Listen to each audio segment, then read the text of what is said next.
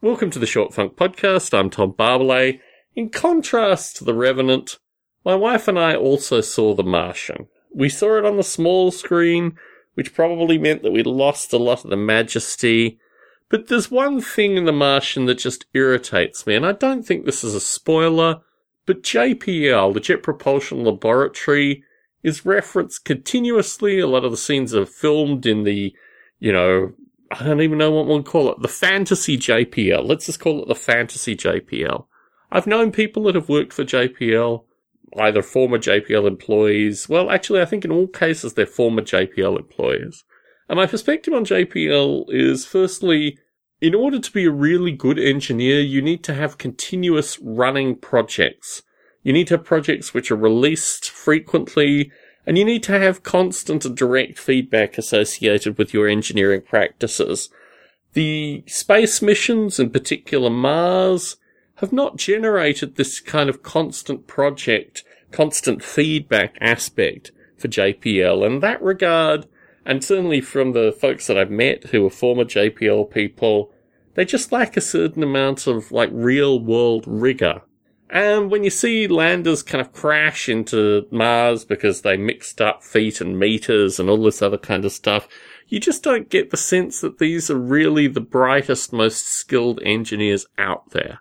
And it's with this background that I come to The Martian and just left feeling like it's a fantastic film in concept. And in delivery, they need, this kind of futuristic super engineering organization. And unfortunately, they kind of borrowed JPL for that thing. But I couldn't suspend disbelief through this because it was kind of like a satire of what the current space exploration thing is like. I mean, you need to have a NASA which doesn't exist now and has basically been crippled since the 1960s.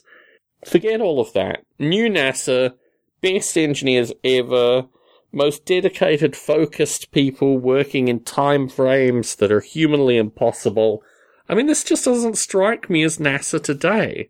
So I had to kind of distance myself from that when I watched The Martian. And there are a few other hokey little bits and pieces and a wide variety of things that were just beyond belief, really. And to this end, if you watch it as a fantasy sci-fi kind of film, slightly plausible. But if you watch it with any background in science, and I have kind of smatterings of knowledge, I'm not super PhD science dude, but even I found some of these things just really, really, really implausible, almost to the point of, you just have to suspend disbelief beyond where disbelief has been suspended before in order to watch this film. But maybe that hits a market. Maybe that's just a thing. You should watch it without any background in, science and pressures of gases or any of the other stuff that this movie really misses. And of course the JPL legacy stuff as well. But, now it's out on DVD. We actually watched it, I think, on the local cable provider that enabled a rent option, which is very rare these days. Would I watch it again? Probably not. I mean, maybe on a long flight I might keep my eyes open, but I'd probably have a nap through The Martian.